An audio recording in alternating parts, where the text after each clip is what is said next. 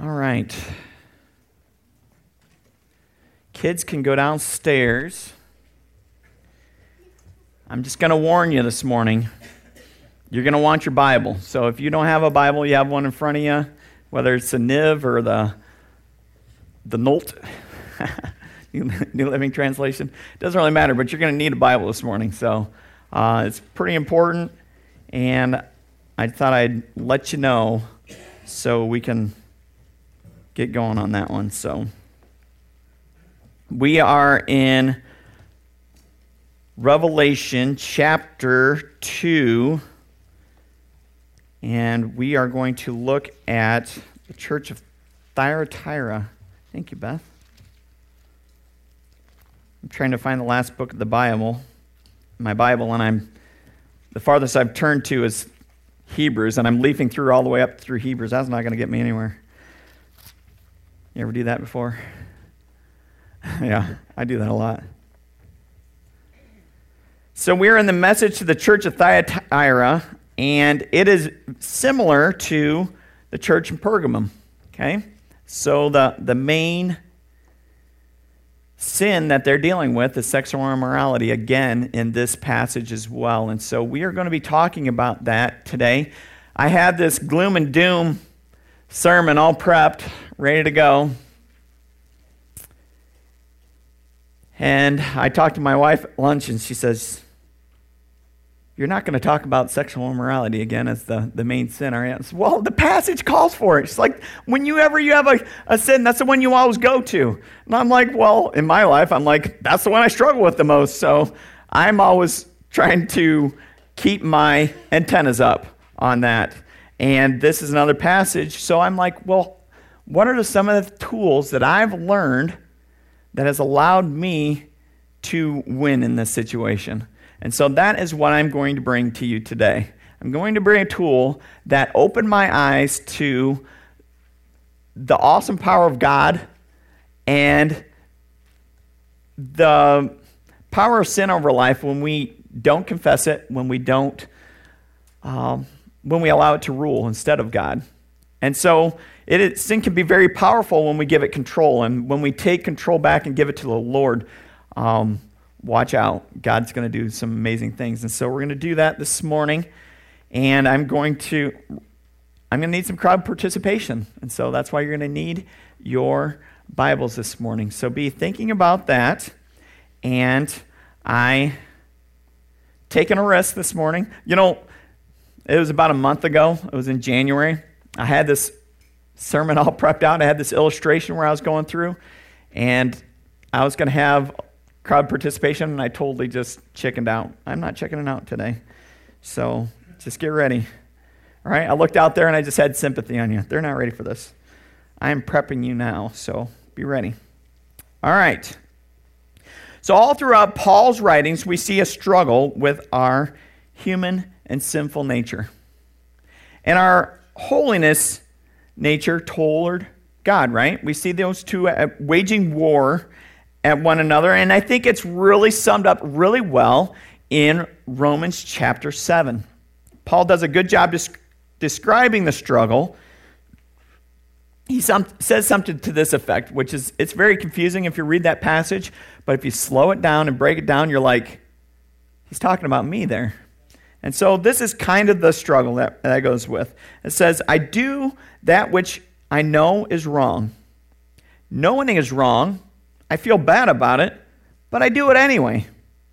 What a wretched man I am. Is there any help? Can anybody save me from this?" Well, that is where he leaves Romans chapter 7. He leaves it there, and he just sits there, and he lets you rest in that moment. And then he comes to Romans chapter 8, and he gives the answer to the wretched man, which is Jesus Christ, right? Jesus is always the answer when it comes to our wretchedness and our brokenness. He's the one that's going to make us whole. And as we read through the Old Testament as well, we come to the realization that man cannot do it on his own. And as I was reading through Leviticus, that fun, exciting book of Leviticus sometimes, goes through the book of the law, we also studied in Hebrews, at CBS that, yes, they had the animal payment, but it was more like a deferred payment. It just identified that they were sinners. And so no wonder they wanted to abandon the practice of giving different things to the temple, taking their sacrifices, because it just reminded them that I'm broken, I'm never going to be good enough. And how would you like to live life like that? Well, I think when we get trapped in our sins like we do, that's exactly where we rest. We get trapped in that sin and we're like, I'm never going to be good enough. And that is a good realization to have when you know that there's a Savior, amen? But when you don't know there's a Savior, you're stuck. You're either got to get a lot better or you just allow it to get worse. And you can try to get better on your own, but it doesn't work. It doesn't work, and you're stuck in that sin of your life, okay? So animal sacrifices, they're just a reminder that we're sinful, broken people. And finally, Jesus steps in, and we find that there's now no condemnation for those who are in Christ Jesus. Ooh, that sounds fancy. Shane, where'd you get that? That's actually Romans chapter 8, verse 1. There's no condemnation for those who are in Christ Jesus. What is condemnation? That means there's no one there to accuse us of our sin because we have Christ that comes and covers our sin with his blood and takes that away. Praise God for that. So Jesus pays the price for our sins by the shedding of his blood, and we are no longer a slave to sin and the fear of hell. We are now called children of God. The church in Thyatira knows this struggle well, and I think as does White Rose Fellowship Church. There's praise, and I would say we need to praise God for that struggle, because if we are struggling in that means there's conviction there, and that means the Spirit is working in your life to not leave you in that state. Praise God for the struggle. Because if you weren't struggling, you ain't going to heaven. That's for sure. You are arrogant enough to think that you can handle it by yourself, and that is a very, very dangerous place to be. Okay? And that means he is convicting us to change our human nature into godly nature. Praise God that he's here for us on that. So if you want to open your Bibles with me to Revelation chapter 2, we're going to read the first 2 verses and look at a pattern that we have laid out through all 7 churches. What's that pattern? First, we see a description of Jesus. Then next, we see what the church does well, what they do good in a sense. And then we see what they do bad, or what they're struggling in, their whole churches. And then we see a path to redemption. Okay, if you do this, you can walk out of this. Hold firm to this. If you do this, then you will win this. Okay? And then the last is the goal or the finish line. And that usually starts with Christ and it ends with Christ almost in all these passages. Because our goal is life with Jesus, right? And with God. Okay, so in verse 18, it reads like this. Write this letter to the angel of the church in Thyatira. This is the message from the Son of God, whose eyes are like flames of fire, whose feet are like polished bronze. I know all the things you do. I have seen your love, your faith, your service, your patient endurance, and I can see your constant improvement in all these things. Wow, that is a pretty nice statement there, isn't it? So as we run into that pattern, we see the description of Jesus, and we see that his eyes are like what? Yeah, flames of fire. Good. Already got some crowd participation, right? And his feet are like what? Burnished bronze. Okay, so eyes are like flames of fire. I would say this is a refiner's fire, that he's coming to refine his church. We see this throughout the other churches, and I wouldn't say it was any different in the church of Thyatira. He's coming to refine. He's coming to look for his remnant, and he is calling them back to him. The next, they're like polished, his feet are like polished bronze. Now, I saw lots of things about polished bronze, and I did not see this. So this is a Shainism, but I think it holds up to my other studying in the Bible, okay? So this is where I get it from. I didn't look a ton of places, but I looked in 3 main sources, and these 3 did not mention this. So I'll say that this comes from my personality, maybe. This makes me think of the bronze sea that they put the sacrifices on, right? So the bronze sea would be a large basin that they'd put a fire under, that the sacrifices were put on, and on top of it, it was all bronze. The feet were bronze and everything. They had to make sure it was holy and set apart for the Lord. And that's where they put the sacrifices. So on Passover, this is where they would lay the lambs on, right? Well, we know that Jesus was the lamb that was slain, but we also know, since he fulfilled the law, that he was the bronze altar as well. And so not only was he the sacrifice, but he was the word or the rules in which to live by, and he fulfilled those there before becoming the law and the sacrifice all in the same time, being perfect. And I think it alludes to that he has a foundation that is glorious, that's majestic, because that's what they used to show off the majesty of God back in the day, was bronze. That's what I did find a lot of. So we know he was the fulfillment of law, and therefore he is the altar by which we lay our sins at his feet. Why do you think he had to go to the cross? Why do you think we had to make a payment for our sins in the first place?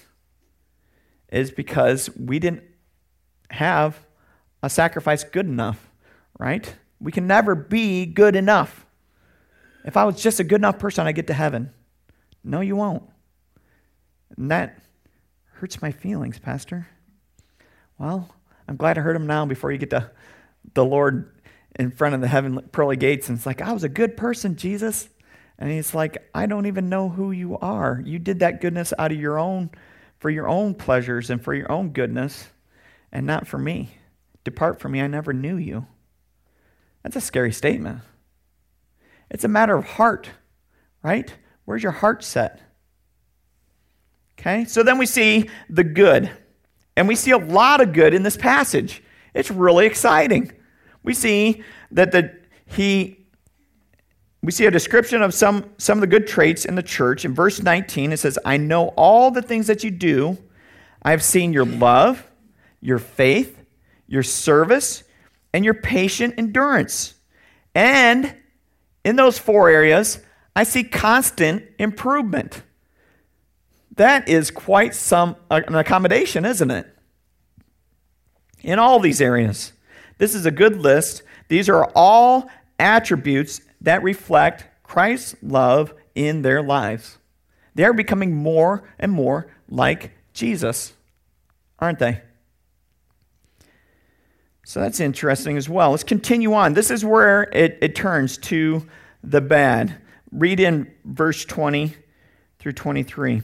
But I have this complaint against you. You're permitting that woman, that Jezebel, who calls herself a prophet, to lead my servants astray. She teaches them to commit sexual sin and to eat food offered to idols. I give her time to repent, but she did not want to turn away from her immorality. Therefore, I throw her on a bed of suffering, and those who commit adultery with her will suffer greatly unless they repent and turn away from their evil deeds. I will strike her children dead, and all the churches who know that I am the one who searches out through the thoughts and the intentions of every person, and I will give each of you whatever you deserve. Wow. What did Jesus say about sexual immorality? He said, if you even think thoughts of sexual immorality about a woman, that you've committed sin in your heart, right? And it can be likewise with girls thinking about guys that way. So we have the bad, and it is very bad. It comes in the form of a prophetess. She claims to be a prophet from God. Now, as Baruch said, as if just because somebody claims to be a prophet doesn't make them a prophet, but it must have fit a little bit, right? It must have sounded good. It must have looked appealing. And so therefore they followed along. This gal was leading them away. She was pulling them away from holiness. How she was doing it was through sexual immorality. We don't necessarily know how, but we can all guess. Christ called her to repentance. Christ wishes that none should perish. Nobody. He doesn't want anybody to perish. And I think that's very compassionate in this passage. He is calling her to repentance, yet she doesn't. And so there's a time where enough is enough and judgment comes. The Lord's hand is against her and to everyone who fell into her snare. Because I know your thoughts. I know where you stand. Oh dear. Right? How many of us in the church, we can put on a lovely face and come on Sunday mornings. We can serve on Saturday afternoons. We can carry in and do fine things for service for the Lord, but our hearts are far away from Him. They're concentrated on ourselves. That's dangerous. It's very dangerous because we trick ourselves into thinking that we are holy. Right? Okay, so let's take this the other way. What if we just assumed that we're not holy? What if we woke up in the morning and we assumed we have to ask forgiveness? What if we had to assume that there's sin, angst between God and myself? We started every morning by washing clean. Whoa. That's a different way to look at life, isn't it? Or do we wake up and say, I'm good with the Lord, right? We don't even examine ourselves. Dangerous place to be. We're going to come back to the bad.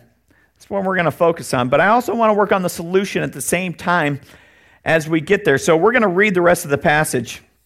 So Revelation 24 through 29 says, "But I also have a message for the rest of you in Thyatira who have not followed the false teaching, deeper truths as they call them, depths of Satan, actually. I will ask nothing more of you except that you hold tightly to what you have until I come. To all who are victorious, who obey me to the very end, to them I will give authority over all the nations. They will rule the nations with an iron rod and smash them like clay pots. And they will have the same authority I received from my Father, and I will also give them the morning star." Well, what is the morning star? What do we know the morning star to be? Well, if you look at Revelation chapter 22, verse 16, the morning star is Jesus Christ. Okay?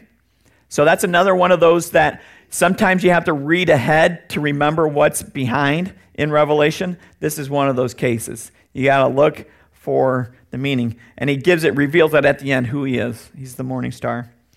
So anyone with ears to hear must listen to the Spirit and understand what he's saying to the churches. Well, what do we have here? We have a path to redemption, don't we? And is he calling just one or two to the path of redemption?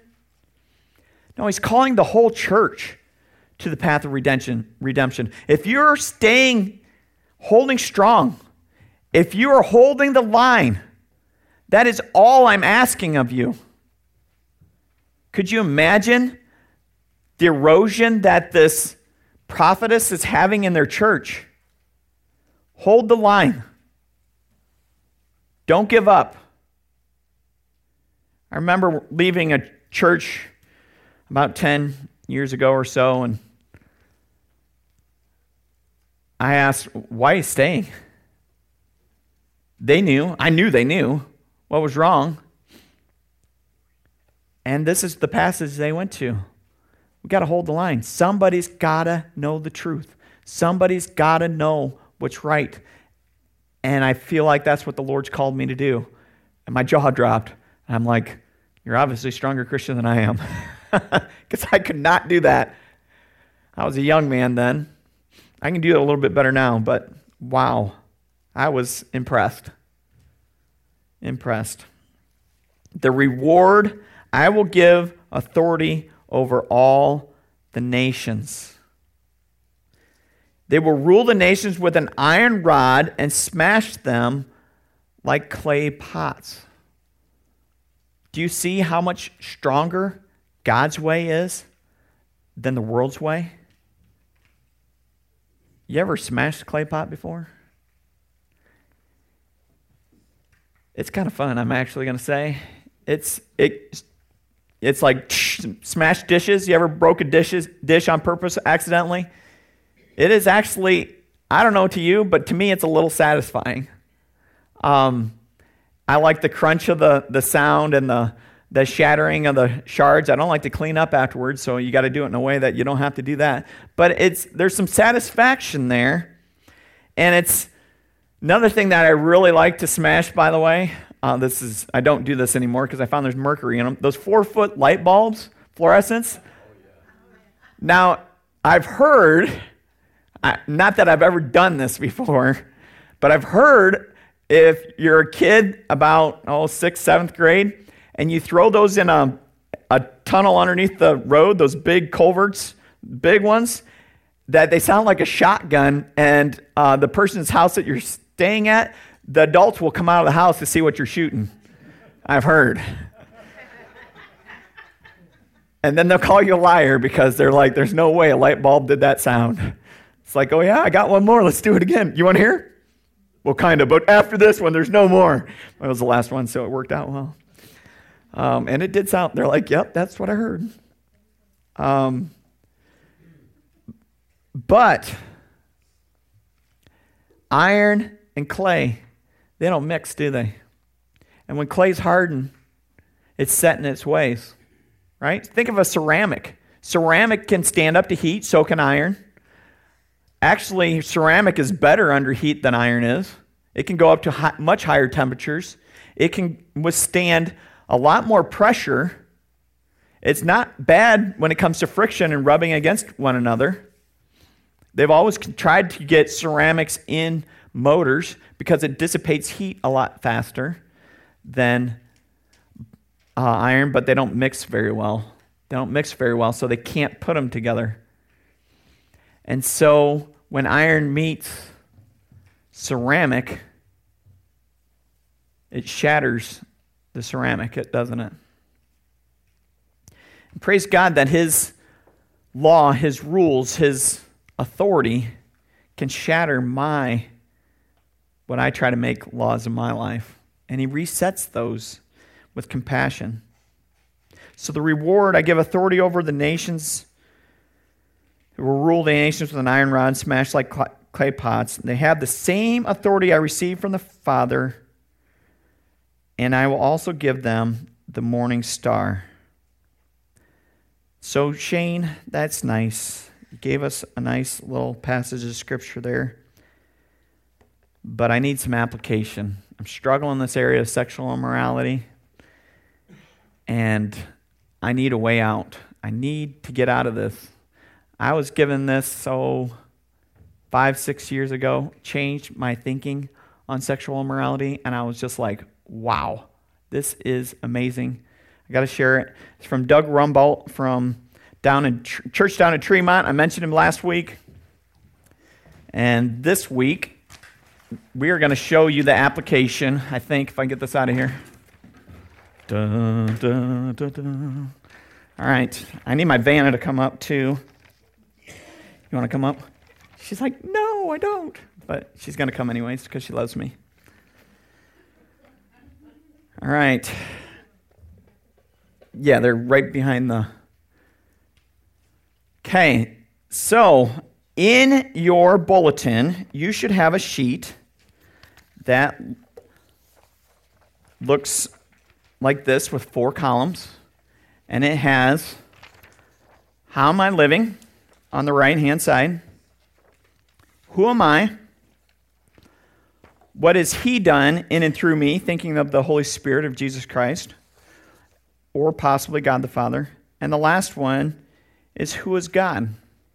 Okay? So when we look at sexual immorality, our first inclination, you can write that right here if you would like, sexual immorality or lust in this case.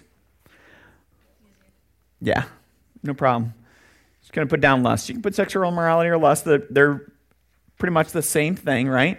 And so, how am I living? And you can do this with any sin. Any sin. So if I'm struggling with an addiction other than a sexual addiction, maybe it's alcoholism, maybe I'm having a hard time quitting smoking and things like this, you can walk this same process through that. Maybe shopping. Ooh, see, she's giving me all the extra ones. Maybe you have a shopping addiction. Maybe Amazon is your best friend, right? There's all different things you can do with this. So any sin that you struggle with, maybe it's your pride. Pride is actually a very good one to walk through, and you're going to see a lot of the same verses are going to work through the same process as lust. So if we look through our lives through the lens of sexual immorality or lust, what's that say about me? What's that say about you? What are some of the things? So here's a good clue. Here's a good example. I'm lacking. I don't have enough. You can write that one down.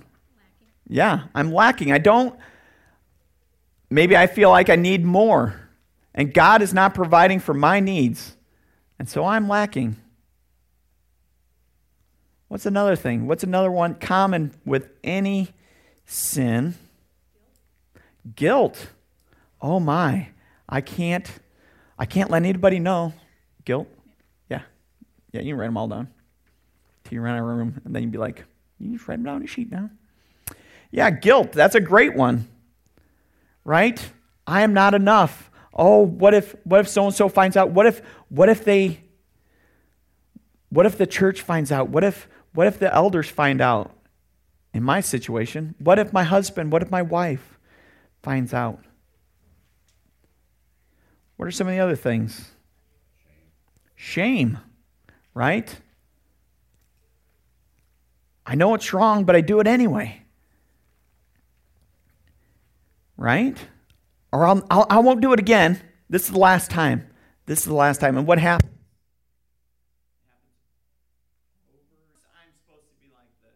God made me this way, right? So God made me this way. Of course I have to be like this. Or what's another thing we like to do? We lack gratitude. That's a great one too. Ungrateful. So we try to justify our actions. God hasn't given me enough. That goes along with the lacking as well. Selfishness. What? Yeah, that's a great one. Rebellion. I know it's wrong, but I'm going to do it anyway. What do you think about that, God? You going to strike me down now? Are you going to strike me down? Just do it. I dare you. We don't say that, but our actions just did, didn't they? That's a dangerous place to be.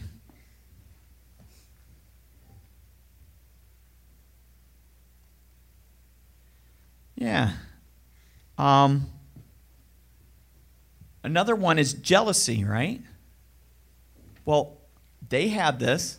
I deserve this. And if I want what they have, so therefore I'm just going to take it. Another thing is maybe hopelessness, weak, or beaten. Right? You just put, yes, put weak because it's the shortest word. And why she's doing this instead of me is because when I spelled out weak, I would put W-E-E-K instead of the right one, right? So, as we go through, what does this say? What has God done in and through me? So if we look at God through the lens of our sin, what's this say about God? I'll give you an example for this one. That he's insufficient. Not enough. There you go, top one.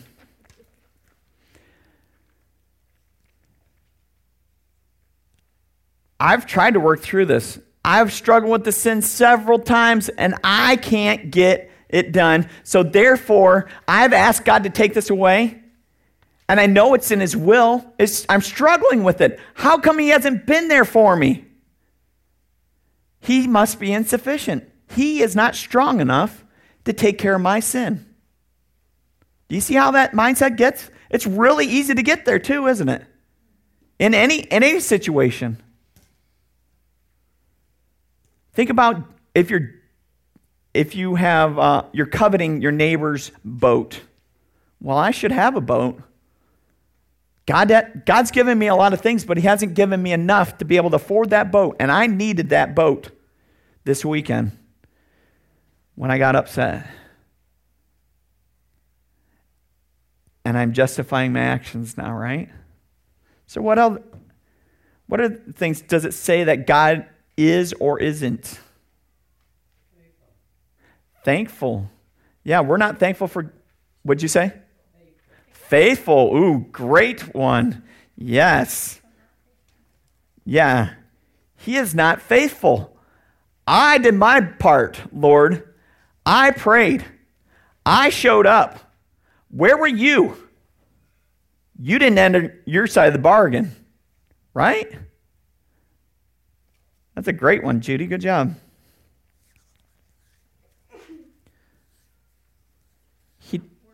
Not worthy. If I'm number one. Yeah. Then God's not big enough, right? He's not worthy. Is he worthy? It's a good question to ask. How about this one? This one was a good one that came from one of the other pastors in the room that day. He is withholding something. He's holding back something. Because look at all this opportunity I have to feel better, to make myself better. And he's holding back. I could have so much more if he would just give it to me. Right? It's another lie, isn't it? What? That was a clue there, by the way. It was a lie, isn't it?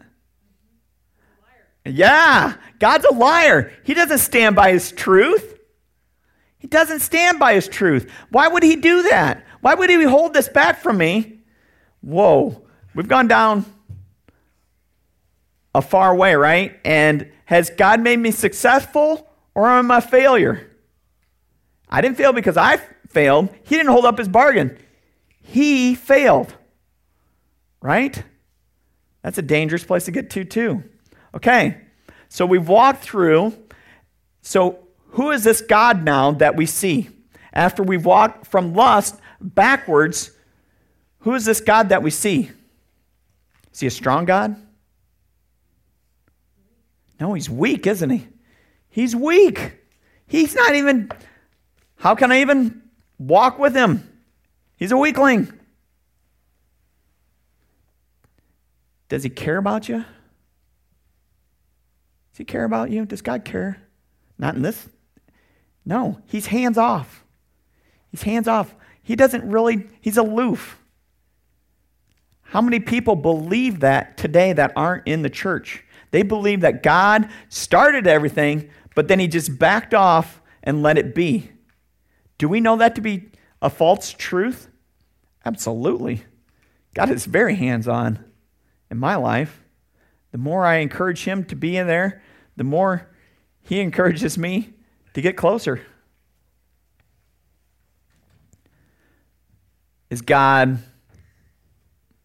Does he love me? No, he's not giving me what I want. I want this. No, he's not a loving God. That's ridiculous. He's up there mean mugging me saying, thou shalt not. Another reputation of the Lord in the world today, right? It's because they're looking at it from their sin side. What do we know about the three parts of God? We have the Holy Spirit. Is he our counselor? Has he given us any counsel? No, he's not our counselor. He's quiet. Which he can be quiet, but quiet in a bad way. Non-convicting quiet, maybe. Is he Jesus Christ? He's our Redeemer. Has he redeemed us from anything? No, I can't even get out of this situation. I keep falling into the trap of sin over and over and over. He's not my Redeemer. There's no redemption there. And he's not my Father. Because I can't hold to his standards, so therefore I'm not allowing him to hold to his standards either. Because then I'd be in deep water, right? And so we walk through this process of this, and can you make...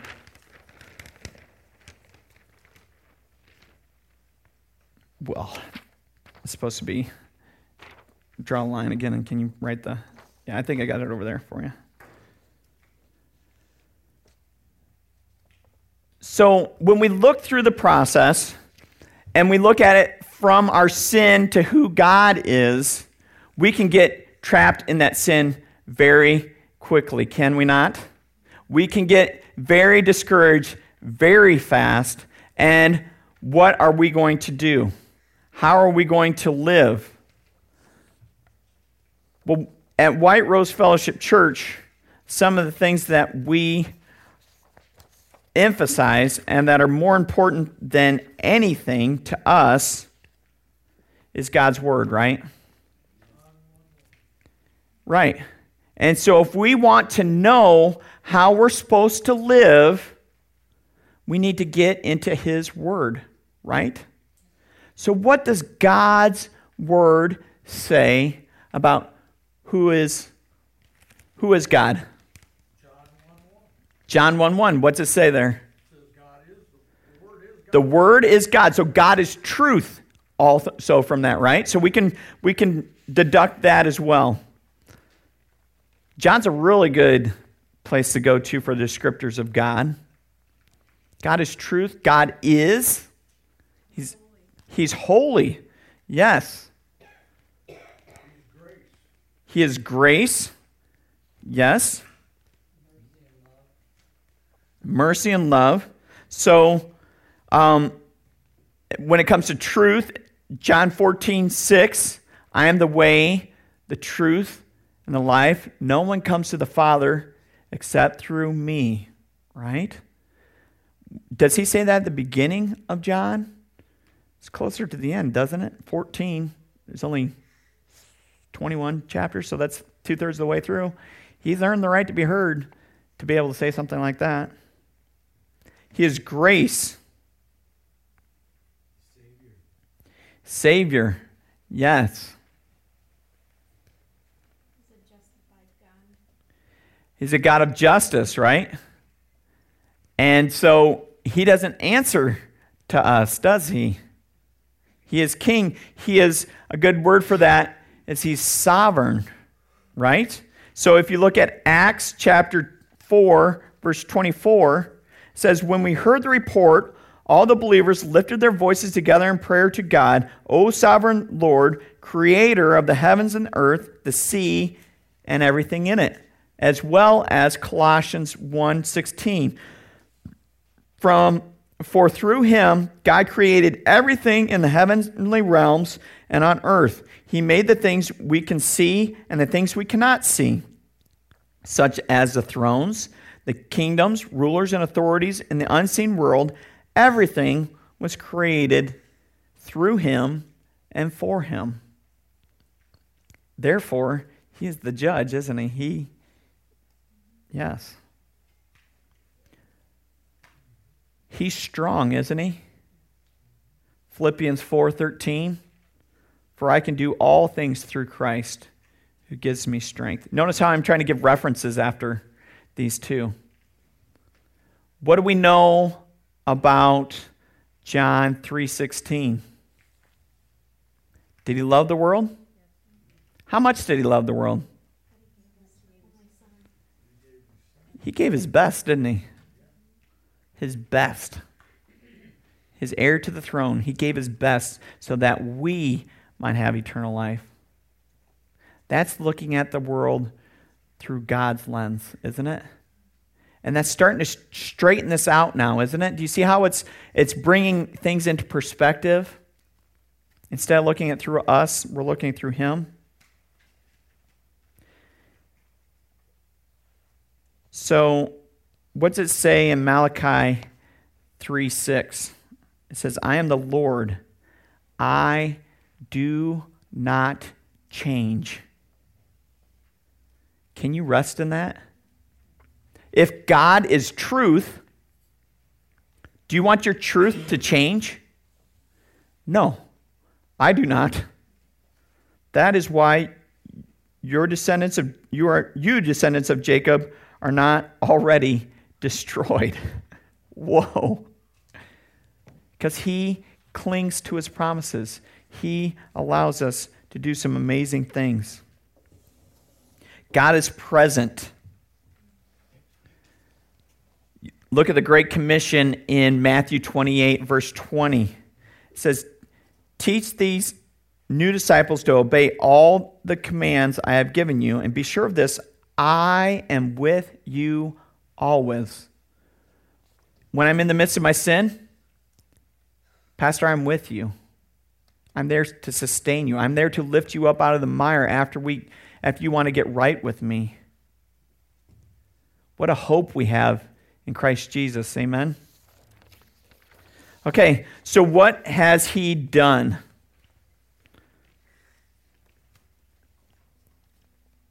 In and through me. What are some of the things that, this is where we're looking for redemption, right? We're looking for Christ to redeem us. What are some of the negative things that we said about God? We said he wasn't sufficient enough. Do we know that God is sufficient? How do we know? How do we know? Here's a good place. Hebrews 9:26.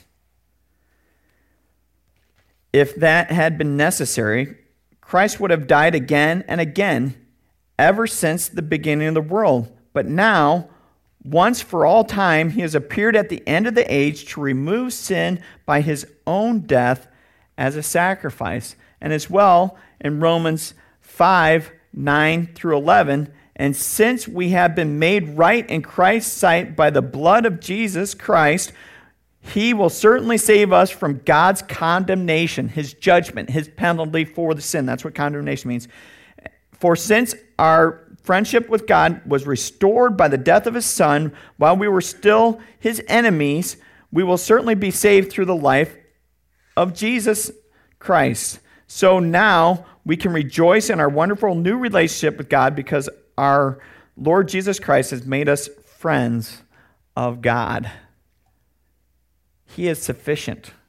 Christ's sacrifice was enough. So we've laid down that God is truth, right? Does he stand in that truth? How do we know? When we look back at the Old Testament, what can we see now in the prophecies? He keeps his promises, doesn't he? Can you write that down? He keeps his promises. 2 Corinthians chapter 1, verse 20 says, for all God's promises have been fulfilled in Christ with a resounding yes. and through Christ our amen, which means yes, ascends to God for his glory.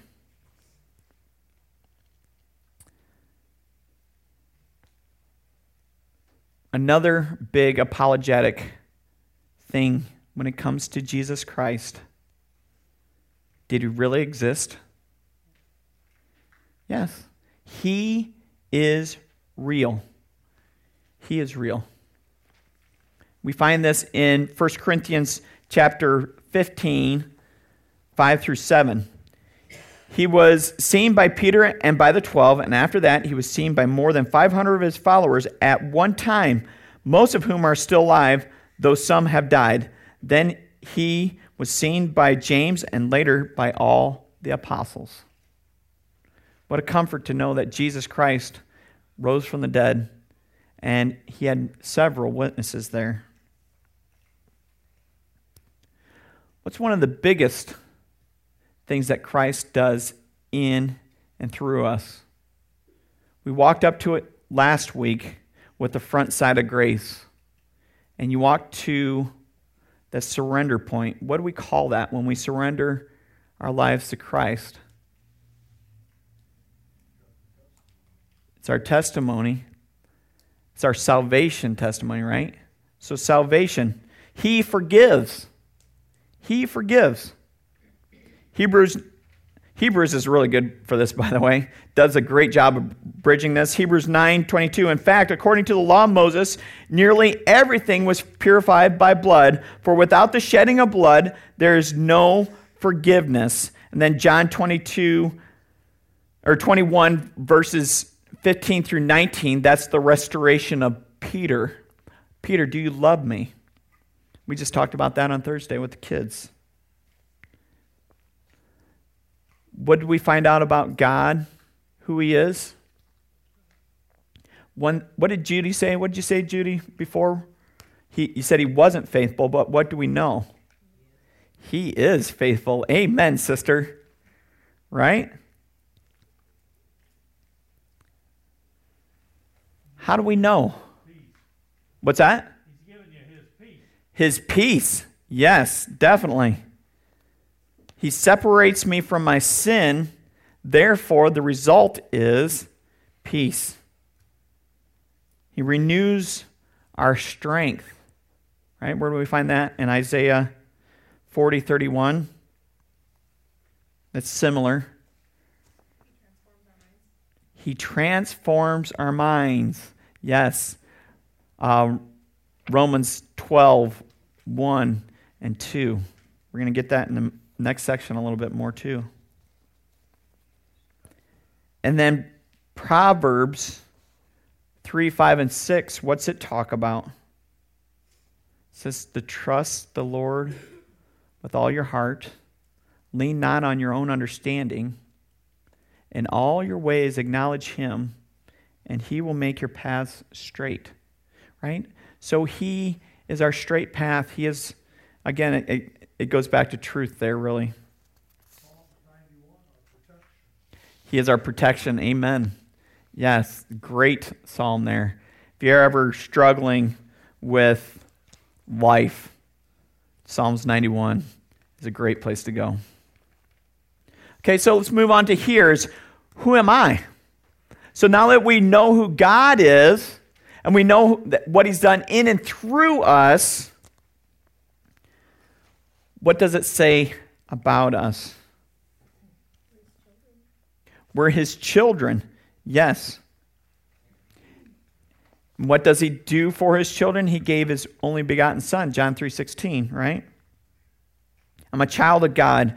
1 John 3, verse 1 reads like this. See how very much our God loves us, for he calls us his children, and that is who we are.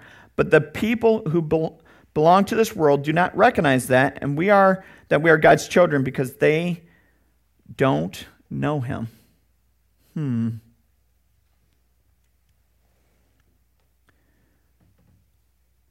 What does Philippians 4:19 say?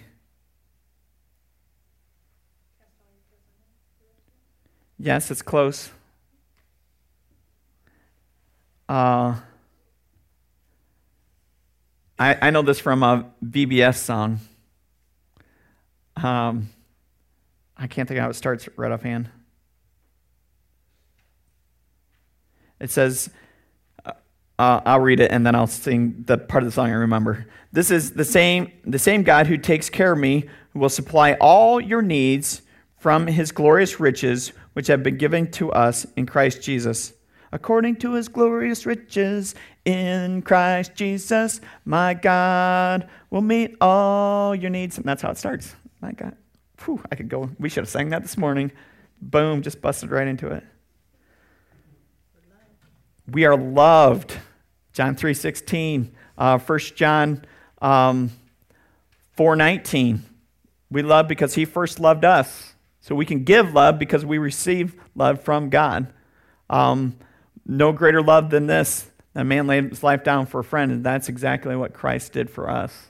That's in John 14:26-ish. That's just a guess. We have zeal to serve. Romans 12:11. Never be lazy, but work hard and serve the Lord enthusiastically. So we've talked about God the Son, God the Father. What about the other one? We're empowered by the Holy Spirit, are we not? Galatians 5:22 and 23. But the Holy Spirit produces this kind of fruit in our lives: love, joy, peace, patience, kindness, goodness, faithfulness, gentleness, and self-control. There is no law against these things. Another one. Who am I? I am clean. 1 Peter 1:19 and 20. It was the precious blood of Jesus, the sinless, spotless Lamb of God. God chose him as our ransom long before the world began, but now in these days he has revealed for your sake, says the eyewitness Peter. Isn't there comfort in that? Peter kind of lays that out a little bit. John does too. We are his messenger, right? We have a responsibility. We're ambassadors of Christ. It says that in 1 Corinthians.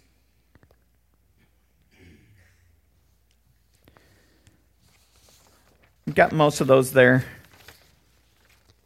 So, when we look at the column that we have here, whether it's pride, whether it's sexual immorality, whether it's covetousness, whether it's not honoring our father and mother,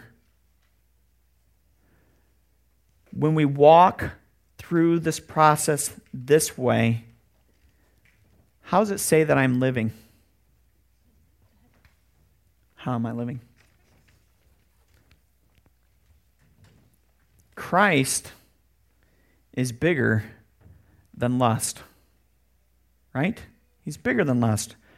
1 John 2:1-2. My dear children, I am writing this to you so that you will not sin. But if anyone does sin, we have an advocate who pleads our case before the Father. He is Jesus Christ, the one who is truly righteous. He himself is the sacrifice that atones for our sins, and not only our sins, but the sins of all the world. Praise God. You went to Romans 12, 1 and 2 before. You remember either of those? Look them up. Those are two really, really good examples in there. One in verse 1 and 1 and 2. What did we learn? We were locked inside for a while. And so I did a video on 2 Timothy 2:22. Do you remember that one? If you struggle with lust, this is one of the best places to hang on to your purity. It says, run from the evil desires of your youth and pursue righteousness, faith, love, and peace. What are those? Those are all attributes of Christ, just like they were commended for in Thyatira. So not the whole church wasn't all corrupt. Some of them were clinging to those things. along with those who call upon the Lord out of a pure heart. Right? So purity. That's where we go. We put up that fence of purity. That's on the message if you want to look back at Facebook and see that. I've heard an old story about a Savior came from glory. What's the name of that song? Victory in Jesus. Amen. 1 Corinthians 15:57. But thank God he gives us victory over sin and death through our Lord Jesus Christ. Did you find one in Romans? What you got? 12:1 and 2 says, "And so, dear brothers and sisters, I plead with you to give your bodies to God because of all he has done for you. Let them be living and holy sacrifice, the kind he will find acceptable. This is truly the way to worship him. Don't copy the behavior and customs of this world, but let God transform you into a new person by changing the way you think. Then you will learn to know what God's will for you, which is good and pleasing and perfect." The old covenant, they had to bring sacrifices every single week. Does Christ ask us to sacrifice? Yes, he does. In the heart, right? Sacrifice your pride. Sacrifice your, maybe it's sexual immorality, your lustful thoughts. Give them to the Lord. Offer them as an offering, holy and pleasing to the Lord. Lord, I give this to you. I'm struggling with this. Free me from the sin. Confess it to your neighbor. Find an accountability partner. I'm working through this. I'm struggling with this. I need to walk out of this. I just need to confess it so somebody else knows. And then it says transform by the renewing of your mind. Thank you. What kind of transformation are we talking about there? Are we talking from a bud to a flower? Not really. We're talking about a caterpillar, something that's disgusting, to a butterfly, something that's so beautiful. God doesn't do, that's what that transformation process, that's what it's talking about. It's the Greek word to metamorphosis, okay? And so transform by changing your thought, changing the way you think. Instead of looking at your sin as it's got power over me, no, I have power over it through the blood of Jesus, through our Heavenly Father. Do you see how this process works? When you look at your sin through the guise of God, you can sit down. Yeah. Because we're running out of time. There's more. I got a lot more, but I can give you a few more. We're spirit-filled. We're confident. We are humble, servant-oriented. That's Philippians 2, 5 through 9. Really 5 through 11, but I put 5 through 9. We're Christ-like. Hey, guess what? We're free. We have freedom in Christ. That's 2 Corinthians 3:17. For the Lord is the Spirit, and wherever the Spirit of the Lord is, there is freedom. If you want this list, I have one of them up here. I think I might have another one on the piano. I can print it off. I have it on my computer. Boom. You can have this list. This is one of the things, a great tool on how to conquer any sin in your life. This is a great counseling tool for the elders out there. You walk, you set up 2 sessions with them, okay? You walk them through this, and you let them rest in that, because that's where they're at anyway, right? But what's this do? This is like the Old Testament, okay? You walk, I am not worthy, God is not measuring up, I can't do it, I need something bigger, what can I do? And then you give them the assignment. What's God's word say? Who is God? And you walk, you get out, you can get on Google and do this, folks. Look up holiness. What is truth? And find these verses. How can God help me with this? And you just walk through, do a little research.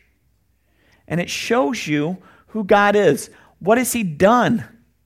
Well, what's he done through Jesus Christ? We know that he's shed his blood and he's taken away that sin. So how does that affect my living? Who am I? What am I? I'm a child of God.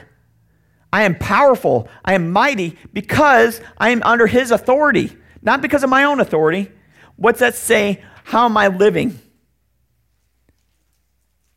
I live under Christ's authority. And when that epiphany hit me, the end was quick.